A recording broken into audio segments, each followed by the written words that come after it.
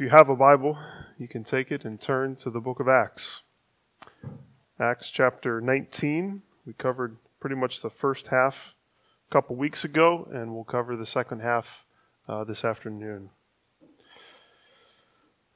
I want to read you a story that reminds me of what's happening here in Acts, and I probably won't draw too many conclusions because you are all intelligent people and can see the parallels to this story from history to the story that we're going to read in a little bit in Acts 19. This is from an article that I found online, written in 2009 by a guy named Roy Jenkins of the BBC, writing about a historical event.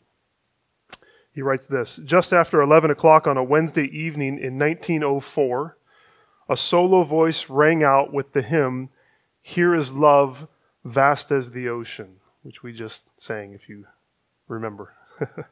Maybe 1,000 people were in Ebenezer Baptist Church, Abertillery at the time, leaning over the galleries, packing every pew and squeezing into every spare corner. They'd been here for more than 4 hours in a service of intense emotion. Meetings like it were taking place across Wales night after night with fervent prayer and passionate singing and similar disregard for the clock. They both excited and appalled, left many puzzled and some frightened, but it was reckoned that in a little over a year, 100,000 people had made a new commitment to Jesus Christ. For a period, whole communities changed as men and women found themselves drawn into a powerful experience of God, and sparks from their awakening were soon to ignite fires in more than a dozen other countries. And the hymn that soloist struck up spontaneously about love vast as the ocean was heard so often that it became known as the love song of the revival. 100 years ago, coal was making Abertillery a booming commercial center as families flocked in to find work in the pits. Churches were already thriving, but revival hit the place like a hurricane. In less than 10 weeks, no fewer than 3,000 people had made professions of faith. That's more than 10% of the population, a staggering response by any reckoning. Week by week, Abertillery's local paper, the South Wales Gazette, recorded events with the enthusiastic eloquence of the day. This is what the paper said. This is a paper in 1904, so language is a little bit older. The revival has been the absorbing theme of thought and discussion. Before it, the war, the state of trade, ordinary and extraordinary political topics, and even football have been thrown into the shade as topics of general conversation. Drunkards have been soberized. Publicans, the people who ran the bars, have lost much business.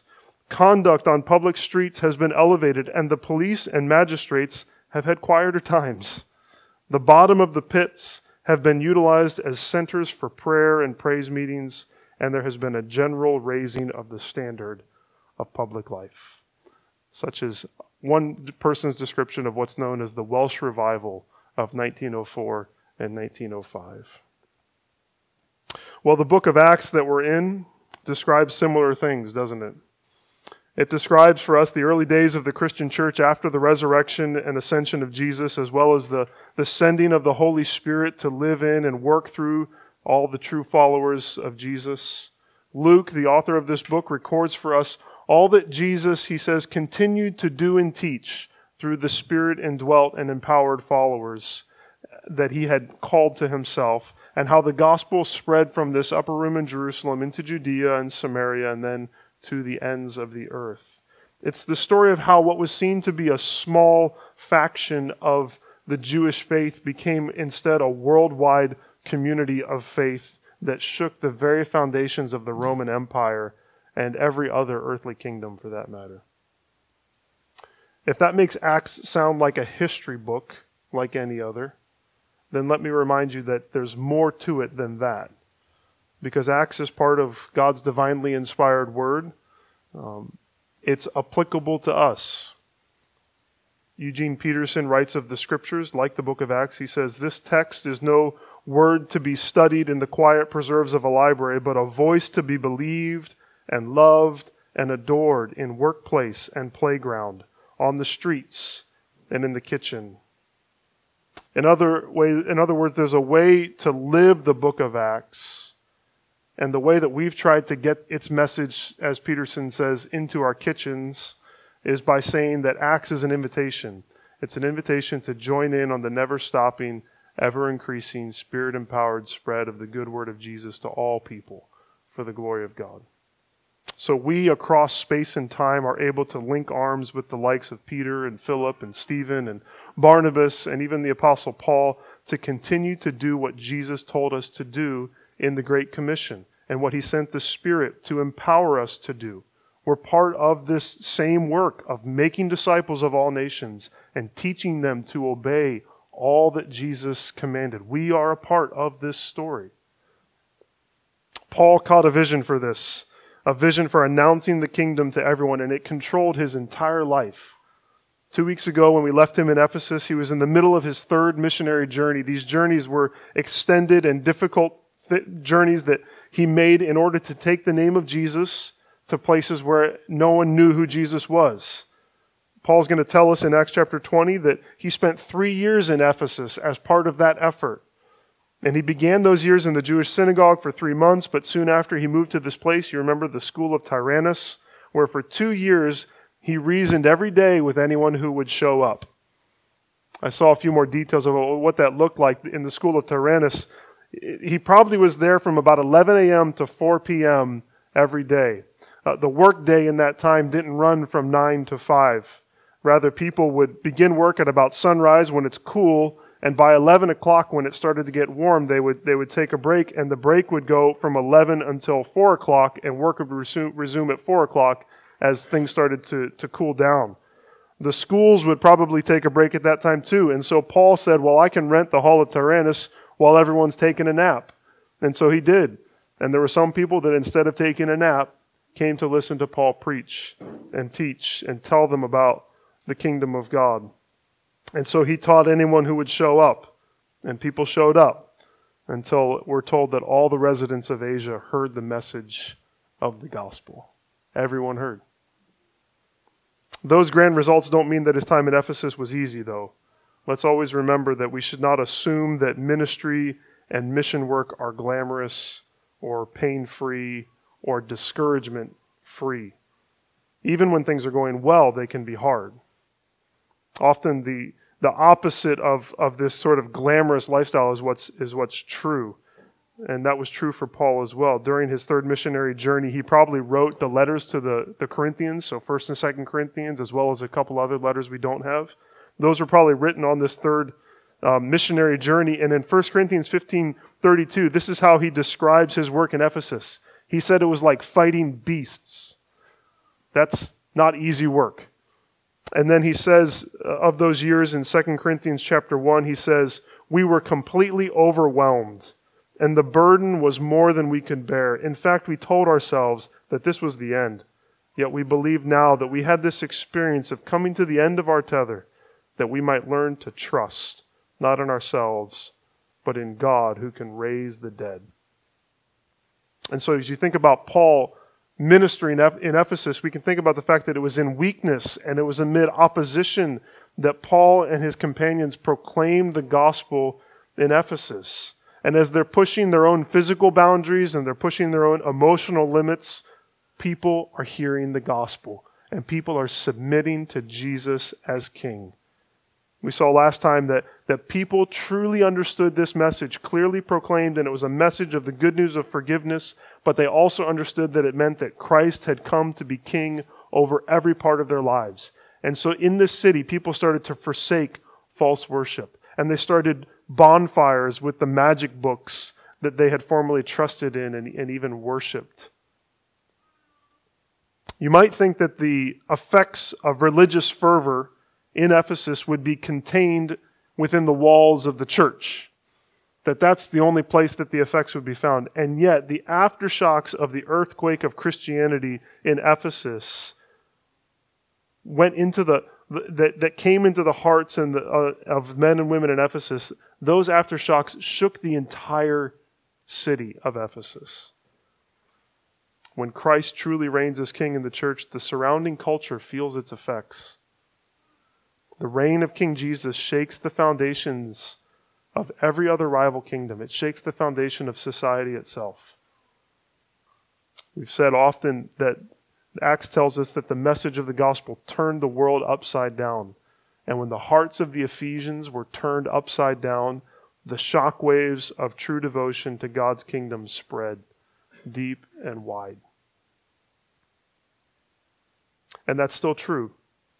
It's still true that when we truly enthrone Christ as King in our hearts and in our churches, we will not be the only ones who are affected, because the shockwaves of true devotion to God's kingdom will spread deep and wide. That's what I want us to think about this afternoon. This idea, the shockwaves of true devotion to God's kingdom will spread deep and wide. That's what happened in Ephesus. It's what happened in Wales in 1904. Bars started going out of business, and the police officers didn't have anything to do.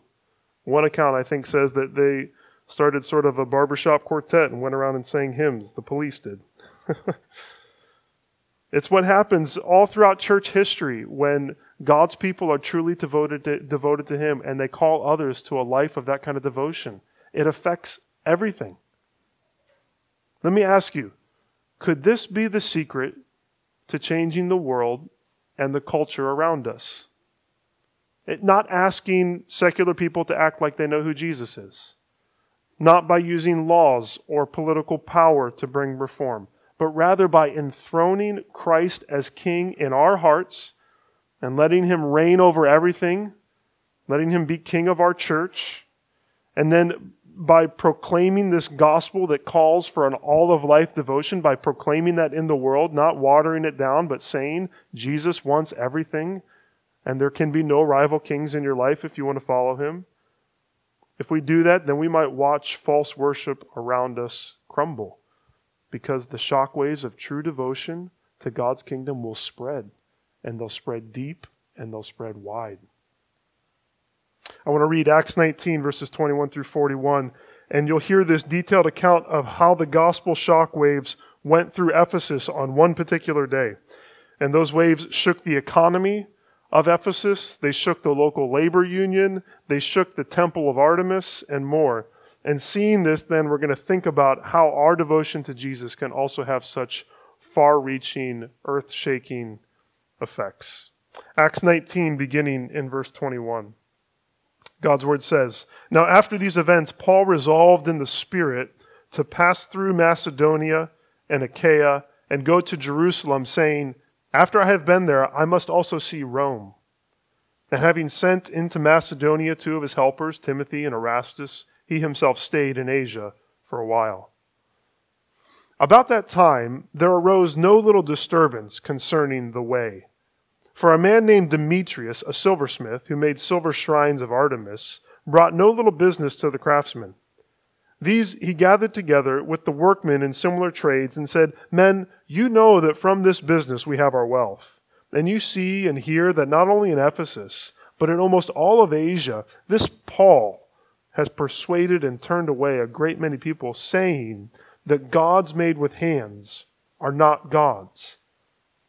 And there is danger not only that this trade of ours may come into disrepute, but also that the temple of the great goddess Artemis may be counted as nothing, and that she may even be deposed from her magnificence, she whom all Asia and the world worship.' When they heard this, they were enraged and were crying out, 'Great is Artemis of the Ephesians!' So the city was filled with the confusion, and they rushed together into the theater, dragging with them Gaius and Aristarchus, Macedonians who were Paul's companions in travel. But when Paul wished to go in among the crowd, the disciples would not let him. And even some of the Asiarchs who were friends of his sent to him and were urging him not to venture into the theater. Now, some cried out one thing, some another, for the assembly was in confusion, and most of them did not know why they had come together. Some of the crowd prompted Alexander, whom the Jews had put forward. And Alexander, motioning with his hand, wanted to make a defense to the crowd. But when they realized that he was a Jew, for about 2 hours they all cried out with one voice, 'Great is Artemis of the Ephesians.' And when the town clerk had quieted the crowd, he said, 'Men of Ephesus, who is there who does not know that the city of the Ephesians is temple keeper of the great Artemis, and of the sacred stone that fell from the sky. Seeing then that these things cannot be denied, you ought to be quiet and do nothing rash. For you have brought these men here who are neither sacrilegious nor blasphemers of our goddess. If therefore Demetrius and the craftsmen with him have a complaint against anyone, the courts are open, and there are proconsuls. Let them bring charges against one another. But if you seek anything further, it shall be settled in the regular assembly. For we really are in danger of being charged with rioting today, since there is no cause that we can give to justify this commotion. And when he had said these things, he dismissed the assembly. The shockwaves of true devotion to God's kingdom will spread deep and wide. Now, before we get into the events of that momentous day in Ephesus, Luke gives us some insight in verses 21 and 22 of Paul's future travel plans. Remember, this is a very geographical book. Paul had a God-sized vision for the spread of God's kingdom, and having been to many of the major cities within the Roman Empire, he had set his eyes on going to Rome. I wonder if this is something that he and Priscilla and Aquila had talked about since they had been driven from Rome by Claudius, or maybe it was just part of his wider strategy. It could have to do with the fact that about this time Claudius was no longer the emperor. A guy named Nero, who you may have heard of, had taken over, and so now Christians were allowed to go back into the capital city. They were flooding in there, and maybe Paul wanted to get there and encourage the church or proclaim the gospel there. We don't really know. But we know from the book of Romans that his vision actually wasn't just to get to Rome, but he wanted to get to Rome, and then he wanted to go to Spain. He wanted to travel even further to the furthest reaches of the empire. But here in the book of Acts, the push is going to be towards Rome, and that push towards Rome is going to drive the rest of this book. We're just trying to get to Rome from this point on. This is a real watershed moment in the book of Acts. But we've got some stops to make along the way before we get there. But Paul says here that he also, before he gets to Rome, he wants to go to Macedonia. I've got another helpful map hopefully up here. This one's really small because it shows both Paul's missionary journey, his third missionary journey, and then his voyage to Rome. You can see he started here in Antioch and went up through the Galatian area with these original churches over to Ephesus. And from Ephesus, he's going to go up into Macedonia, which is these familiar towns of Berea and Thessalonica. He's probably going to get down to Corinth as well. And then he's going to come back down through, land in Miletus. Next week we'll see him meet with the Ephesian elders in Miletus, and then head back to Jerusalem before he hitches a free ride with some Romans to Rome. But we'll talk more about that later. But anyways, right now he's in Ephesus, but he says, I want to go to Macedonia. I want to go back. He probably wants to go back and encourage these churches. But we learn something else in the books of Corinthians and Romans. We learn that he's gathering an offering. He's getting an offering together to help the churches in Judea. Timothy and Erastus are said in verse 22 to be sent ahead. They're probably making last-minute preparations for this offering. Maybe they're making sure it's okay for Paul to go in. Remember, he had not been well received in some of these areas. You can see a little bit closer here where these areas are at if you want to take a look at a closer look, since that map is so big. But anyways, he's going to gather this offering. And as I was thinking about this offering, I was just struck by the fact that you remember we saw in Ephesus that when the kingdom of God started to take over people's hearts, they were willing to destroy these pagan books that were worth so much money. And so God's kingdom sort of, if we can think about it this way, it empties the skeletons in our closets. It shines in and it empties all the false worship that we have. But it also opens up our purses. It opens up our wallets wider to the family of God. You might remember the way that the church in Jerusalem was selling belongings, how Barnabas sold some property and gave all the proceeds to help the church. Antioch sent funds to Judea to help the believers there. And so that happens again here. Generosity, especially towards fellow members of the body of Christ, is a mark of being part of God's kingdom. It's a mark of enthroning God as king. One of the great idols we face is money and possessions. Jesus tells us that where our treasure is, there will our heart be also. And so when we give our treasure to bless those in God's kingdom, to further the spread of God's kingdom, it shows that we treasure God's kingdom more than we treasure our own kingdom. It shows that Christ is Lord over all and that we are investing in the eternal riches of full devotion to Him. Of course, enthroning Jesus not only had an effect on the finances of the members of God's kingdom, but it had an effect, we see, on the economy of the culture around them. And the story of the riot in Ephesus reveals how God's people being faithful to live with Christ as King ends up turning the world of Ephesus upside down. Verse 23, Luke, in his classic understated way, says, about that time, when Paul was thinking about leaving Ephesus, there arose no small disturbance. The Message renders it this way, but before Paul got away, a huge ruckus occurred. And the man who lit the fuse for this explosion was this guy named Demetrius. He was a silversmith. He was also maybe the head of some sort of a group of local artisans, maybe like a union or the Better Business Bureau of Ephesus. I don't know. But they worked in different trades, but all of these trades were connected to Ephesus's most well-known landmark, which is the Temple of Artemis. The town clerk later points out that this wasn't just a regional attraction. The whole world knew about the Temple of Artemis. Artemis was the patron goddess of Ephesus. They attached a lot of things to her. She was the virgin goddess of the hunt. She was tied to fertility. It was thought that a meteorite, this is that idea of this image that fell from heaven, that a meteorite had fallen near Ephesus, and they had fashioned this into an idol of a statue to look like Artemis, and this idol was housed within this temple. And the temple to Artemis in Ephesus was considered to be one of the 7 wonders of the ancient world. And so this is alongside, the only ones we still have are the pyramids in Egypt.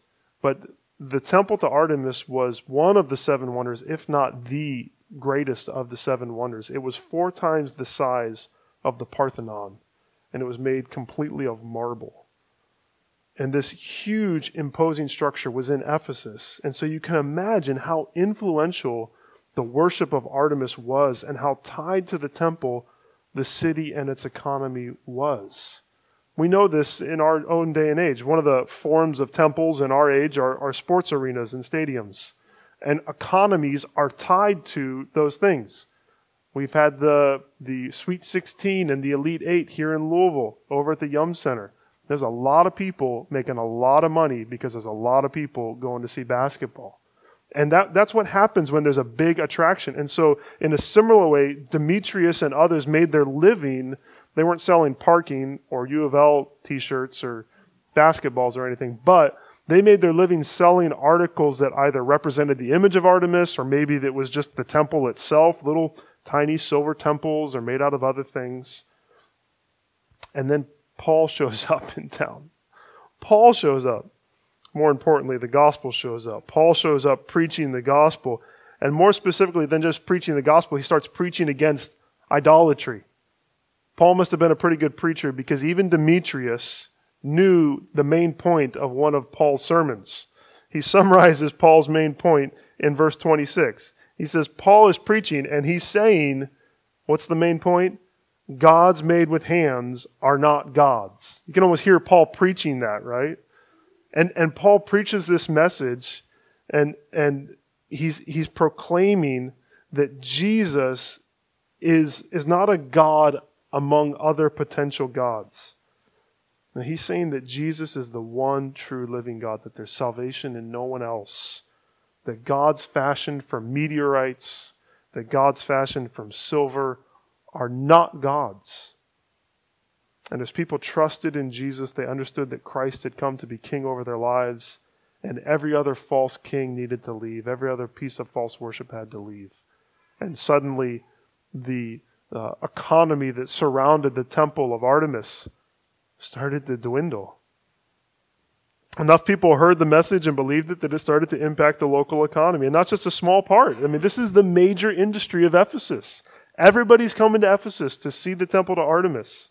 And idol makers are losing money because the gospel's come to town. And so Demetrius says we got to do something about this. He gathers everyone together. He says this is all Paul's fault, and if we don't do something, it's going to get worse.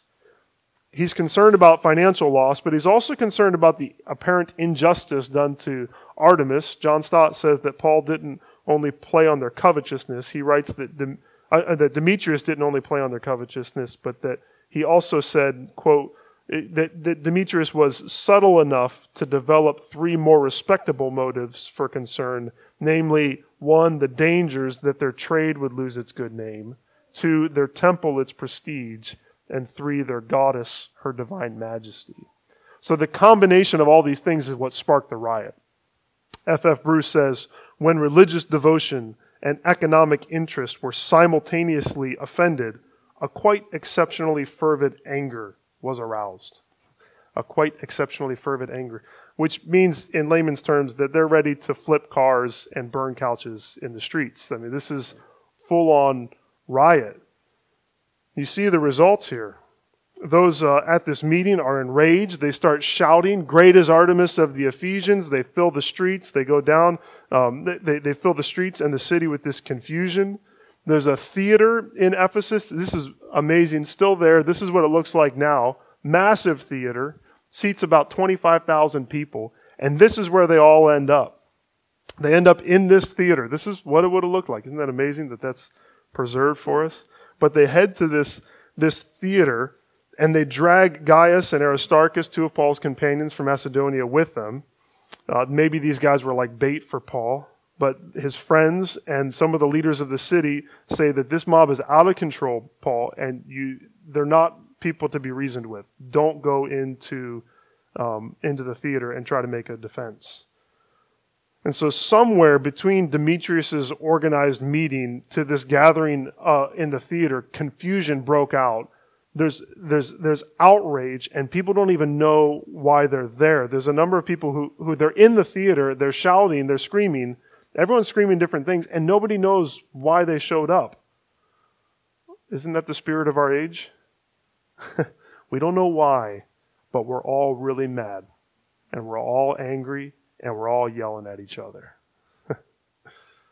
Eventually, Alexander, a Jew, tries to speak up, probably intending to distance Judaism from Christianity and say, hey, just so you guys know, this isn't us.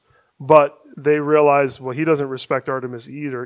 And so for the next 2 hours, the crowd starts shouting, "Great is Artemis of the Ephesians." 2 hours. So it's almost 4 o'clock. So as you go home, when you look at the clock and it's 6 o'clock, that's about the time they stopped shouting, "Great is Artemis of the Ephesians." They were in a rage. And eventually the guy who's able to calm them down is the town clerk. He shows up and he says, "Listen, guys, everybody knows that Artemis is great. You've just affirmed that over and over and over again. We all get it. Artemis is great." But he also says that Paul and his companions had done nothing wrong. He said they haven't robbed the temple. They haven't spoken specifically against Artemis. And so if Demetrius has a problem, then he needs to take it to the court. If you guys have issues, let's deal with this the way that we're supposed to. We're civilized people, I think. And finally, they disperse as a group of tired and probably sore-throated people. Maybe it was between 11 and 4, so they went home and took a nap. But you'll notice again that what Luke is doing is he's affirming that Christianity was not this politically subversive group. They weren't riotous lawbreakers. It was just everyone else around them. When Paul and his companions brought the message of the gospel, everyone rioted. And everyone responded with great fervor. Why? Because that's what happens when someone confronts your idols. That's what happens in our own hearts when someone confronts our idols. In fact, that's how we know what our idols are. How do you know what the false idols in your heart are? It's the stuff you're hiding in your closet that you don't want anyone to find out about. It's the thing that you're going to get angry about someone trying to take away from you. It's the thing you're willing to shout about for 2 hours straight. It's the place your money goes. It's the thing you'll sin to get. It's It's the thing you'll sin if you don't get it. These are the idols in our hearts, and Paul was preaching against the idols of Ephesus. The gospel of King Jesus confronts our idols unashamedly. And that's why the gospel, when it's rightly preached, makes people fighting mad. People get angry when they hear the gospel truly preached. And it turns cities upside down because it attacks the idols in our hearts. Tim Keller was preaching on this passage at a conference. He says this: Paul, in his preaching of the gospel, always took on and challenged the idols of the culture, the idols of the people's hearts. And therefore, you can't really minister the gospel in a life-changing way unless you, like Paul always did, discern and expose and challenge the idols of your place. Paul preached the gospel in such a way that it changed his converts' lives because he went after the idols of the region and the idols of the people's hearts. When people converted, it so changed the way in which they lived in the world that it affected the culture. Listen to this. In most cases today, there's a lot of folks having born-again experiences, as they say, deciding for Christ, saying, I've received Christ as my Savior, but they don't live any differently than anyone else in the culture. I think that's because their idols weren't confronted with the gospel. We're reminded that the gospel is not a few nice ideas that we add to the sum total of our other beliefs. We're reminded that Jesus isn't willing to sit on a throne with some other god. Idols aren't allowed to remain in the halls of our hearts when Jesus ascends to rule and to reign over us. And that causes upheaval. And Jesus knew it would. In fact, that's what he said he came to do. You remember in Luke, he says, I didn't come to bring peace on earth. We sing about that at Christmas time, but Jesus himself said, I didn't come to bring peace on earth. I came to bring a sword. I will divide your family at its closest ties. Jesus has come to cause no small disturbance in our lives and in our culture. In some ways, this is exactly what the gospel should do. It should cause a riot in the streets if we're rightly preaching it. If we will let Jesus cause no small disturbance in our hearts and in our lives and in our churches, then we'll find that the shock waves of that kind of true devotion to God's kingdom are going to spread deep and wide. How did this happen in Ephesus? And understanding that, how might it happen here and now? I want to offer a few thoughts to that end, but I want to also say this isn't some sort of formula. If we do X, Y, Z, that's how we have a great awakening in the city of Louisville or in the United States. Rather, I think this is just a picture of the conditions that set up God's kingdom to do its life-changing work in and around us.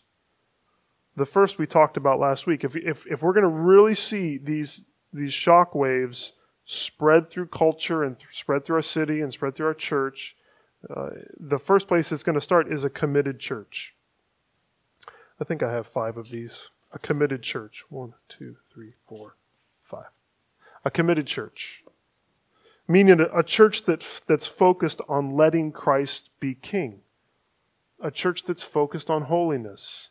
That's focused on submitting all that we are and all that we do to the rule of Christ. As we keep things hidden in our hearts, as we allow false worship to continue in our lives, then why would we be surprised that we have no power as individuals to change the world? Why would we be surprised that we have no power as a church? We said 2 weeks ago, let's stop messing around. That's sort of the application. Let's stop messing around. Let's let Jesus rule over every part of who we are. That's when the power is going to come. Second, the committed church. We talked about that a couple weeks ago, so I won't belabor that. But how can we cause no little disturbance around us? Through a clear gospel. a clear gospel. This is what I'm trying to hint at with the confronting idols. If we want to turn our city and our world upside down for Jesus Christ, then we not only need to exalt Christ as King in our lives and in our church, but we also need to preach a gospel that confronts idols and calls people to enthrone Jesus as King. Now, let me be clear. I'm not saying that that we should preach a gospel of works and merit. We don't ask people to clean out their closets and cast down all their idols first and then come to Jesus, because they can't do it apart from Christ's Holy Spirit in them. No, they don't have any power to do it. Jesus tells us that the only thing we need to come to Him is our need. What you need is to recognize that you need Him.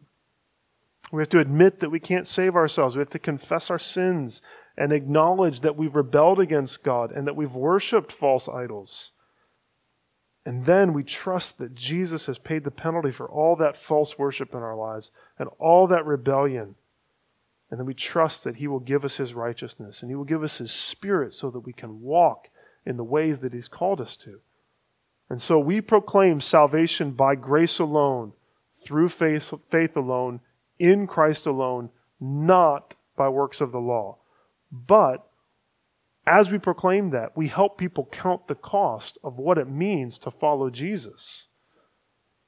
We, as the Great Commission says, teach them to obey all that Jesus has commanded, not to earn their salvation, but because Jesus is Lord and King of their lives. We help those around us to see the idols in their lives. We expose idolatry, and then we say that Jesus has come and He's the only one that deserves worship. We call people to forsake false gods and to worship the one true and living God, the only one who can satisfy what our hearts are longing for. We're not calling them to legalism, we're calling them to freedom. Freedom through putting sin to death and self to death and truly allowing Christ to reign as King. We proclaim a clear gospel that lets people count the cost of what it means to really follow Jesus. How do we do that? How do we keep the gospel clear? This third thing, we have a persistent word-centered ministry. A persistent word-centered ministry. The key to the upheaval that happens in Ephesus in verses 21 through 41 is found in verses 8 through 10. And that's because Paul goes into the synagogue and preaches for 3 months. Then he leaves and he goes to the hall of Tyrannus and he preaches for 2 years every day. That's how people understood what it meant. It took a long time. But Paul was persistent in teaching the Scriptures. And we have to be persistent in a word-centered ministry that calls people to understand what the gospel is and how it's going to be worked out in their lives. I'm convicted that can't be just right now, everyone. This can't be it. This can't be the only time that we're saturated in the Word and understanding what it means to follow Jesus as King. Because we're getting a lot of other messages all day long. It's got to be in small groups. It's got to be in one-to-one gatherings where we get together and read the Word. It's got to be in Bible studies that you lead in your workplace, with your family, in your home. If we want to see the shockwaves of true devotion to God's kingdom spread deep and wide, then we need to spread God's Word deep and wide in our lives. One person I read, I don't remember who, said that it could be, you remember when, I'm trying to remember where it was, where they went to Titius Justus's house. I believe that was in Thessalonica. They went there. Paul left the synagogue and went over there. That may show us home meetings. And then we have Paul here in the school of Tyrannus, and that may be more this public ministry. We need all of that. I don't know what it looks like for each of us, but what if you started a Bible study at your workplace? That's the hall of Tyrannus. What if you, in the morning, just said, hey, what if everyone showed up and we read the Bible together and we talked about who Jesus is? That'd be bold, right? And you met every day. What if you did it at lunch? What about in our homes? Do we teach the Scriptures daily to our children? Do we read the Scriptures with one another? Do you want me to come to your work and lead a Bible study? I'll do it. I'll thinking about Paul. Paul's everywhere. Maybe you've got a place and you say, hey, why don't you come help lead a Bible study? Or will you show up and let's do some time one-on-one? Or we've got people that can help you be saturated in the Word and think about this and engage with others. Do we need another time during the week? Maybe it's not every week, but maybe we took a season and we said, hey, you know what? We're going to meet every Wednesday for the next 8 weeks, and we're going to do a study in addition to what we do on Sunday mornings because we want to know the Word better. We want to understand what it means that Jesus is King. I don't know, but I think if we're going to see great change happen, we need to be persistently Word-centered, and we need to saturate ourselves in the Word, and it's not going to happen just on Sunday mornings. We need to find ways to incorporate the Scriptures over and over throughout the week into our lives. You may say, well, no one will come if I have a Bible study. No one will come if you preach on Wednesday nights. People don't do that anymore. Why'd they do it in Wales in 1904? They sat for 4 hours they sat there and listened to the Word. I think that's an excuse. I've made the excuse too. But when God's really working and doing something and people start to hear the truth of the gospel, they'll show up. That's something to brainstorm on, okay? Let's think together. I'm just spreading some seed. So we have a committed church, a clear gospel, a persistent word-centered ministry. If we want to see no small disturbance, then we're going to need to expect opposition. An expectation of opposition. That's the fourth thing. An expectation of opposition. What did Paul describe Ephesus like? It was like fighting beasts. He said we came to the end of ourselves in those 3 years of ministry. They faced violent opposition. What would have happened if Paul walked into that theater? Could have been torn apart. Are we ready to confront people's idols and face opposition? Fight beasts? Deal with difficulty? It's not going to be easy.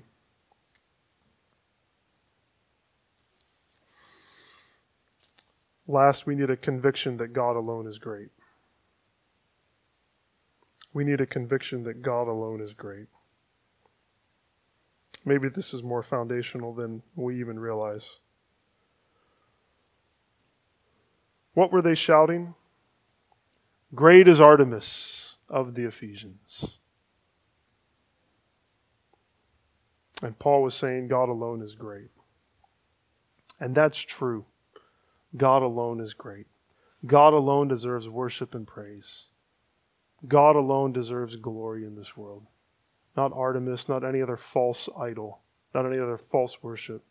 And people are trapped in darkness. They're trapped in addiction and sin cycles, and they are worshiping false idols, and some of them are enraged and they don't even know why. Some of them are outraged and they're trapped in this world and they don't even know why they're there, but everyone's around them and they're confused and discouraged.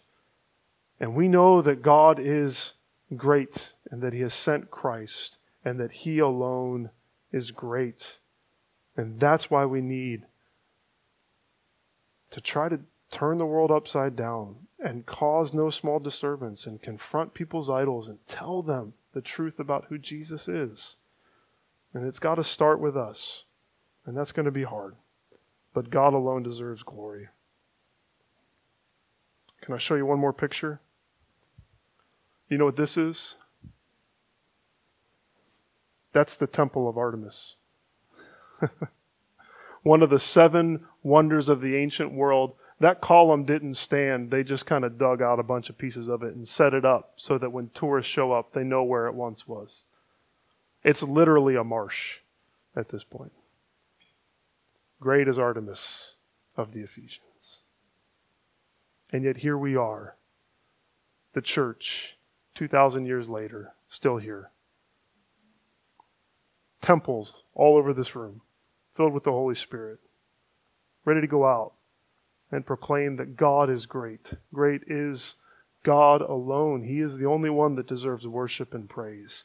And all other temples in this world and all other false idols will one day look like this, and Christ alone will reign. And so we need to proclaim this, and we need to confront the idols and the false worship and say, listen, it's not true, and it's sucking your life, and it's going to die, and you will die with it. But God alone is great.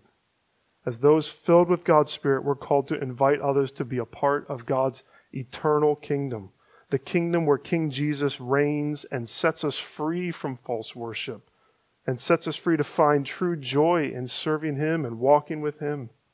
And so may we be fully devoted to Him and call others to this difficult task, but this joy-filled worship of Jesus as King.